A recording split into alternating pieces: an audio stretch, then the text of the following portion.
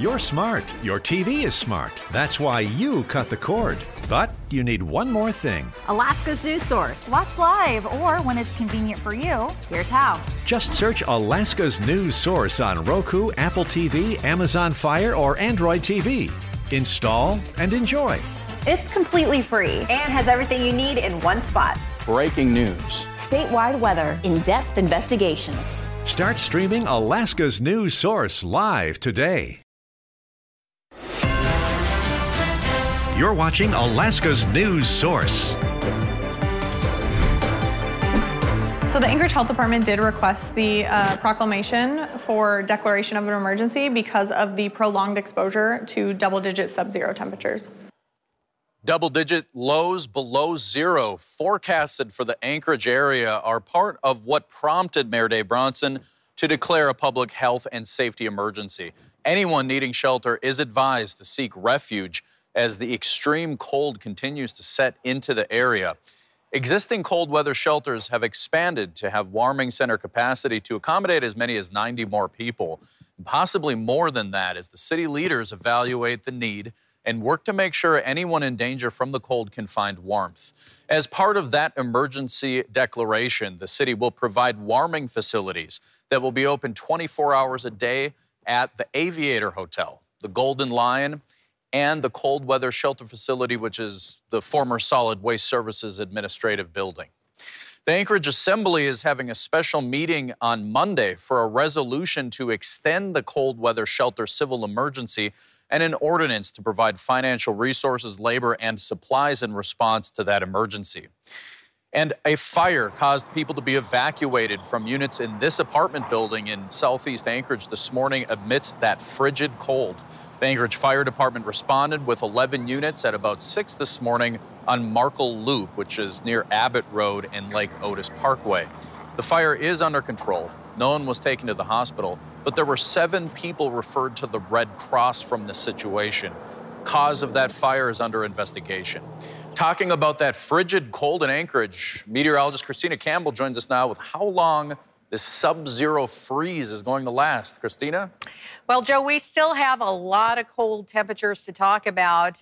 Right now, we're struggling to get out of the sub-zero range, but we did manage to do so with our current temperatures across the metro area into the single digits. They are low single digits, but nevertheless, they are out of the sub-zero range, barely. Merrifield at 1, New Seward and Huffman at 2, as is Anchorage International, but it's just at 1 at both Campbell Creek and Muldoon. J-Bear, Ship Creek, and Eagle River still reporting 0. The current conditions across the south central region, also sub-zero temperatures with a little bit of sunshine, but we are going to start to see a change in the weather pattern. We're going to continue to see the bitter cold wind chills overnight because we still have those north winds, so it's still going to feel a lot colder with the already cold temperatures that we have. And by the way, here's a look at the highs. Still bitter cold out there. But what we're going to start to see is snow moving into the picture, and some spots could get very heavy snow. And we're talking the Copper River Basin and the Thompson Pass area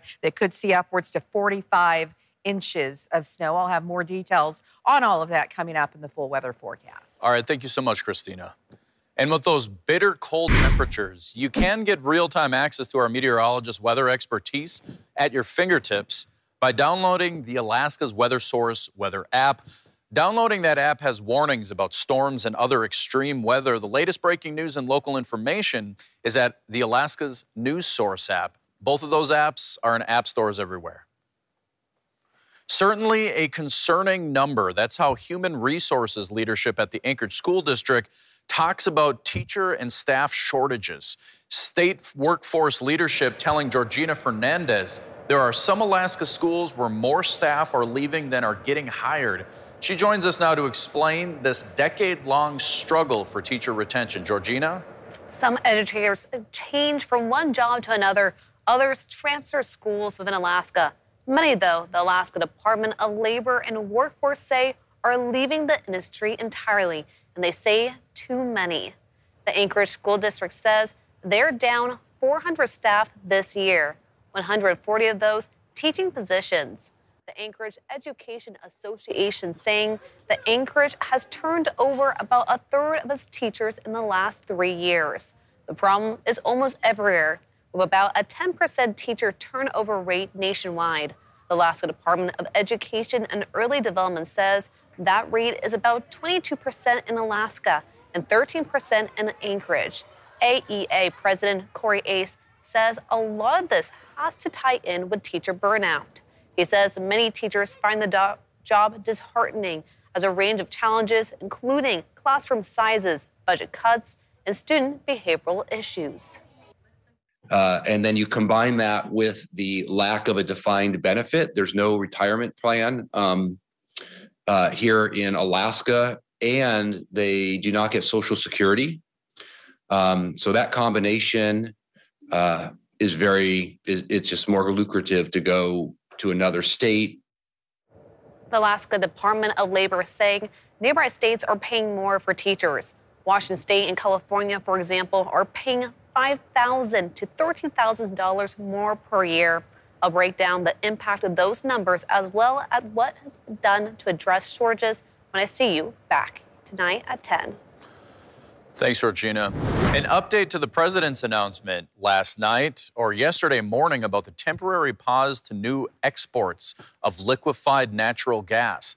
In a late response, U.S. Representative Mary Peltola released a statement regarding calling this a major step backwards, saying in part, quote, American natural gas exports have been crucial in lowering global emissions, increasing our national security, and creating good jobs and economic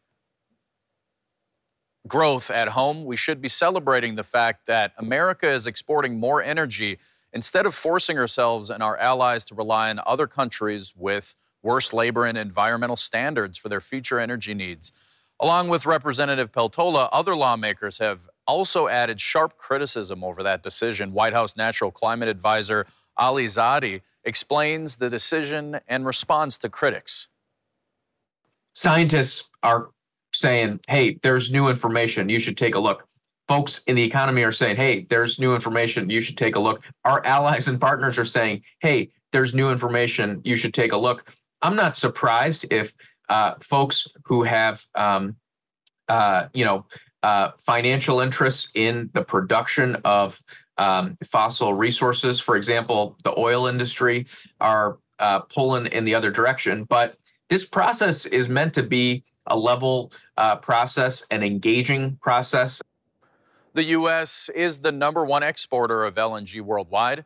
Those numbers are expected to double by 2030. Yesterday's decision will not affect America's allies overseas, and supplies to those European and Asian nations will remain uninterrupted. The administration says this decision can be reversed in a national security emergency. The Biden administration says they're committed to making clean energy a top priority. You've been listening to the Alaska's News Source podcast. Subscribe to have the latest episodes delivered to your library automatically.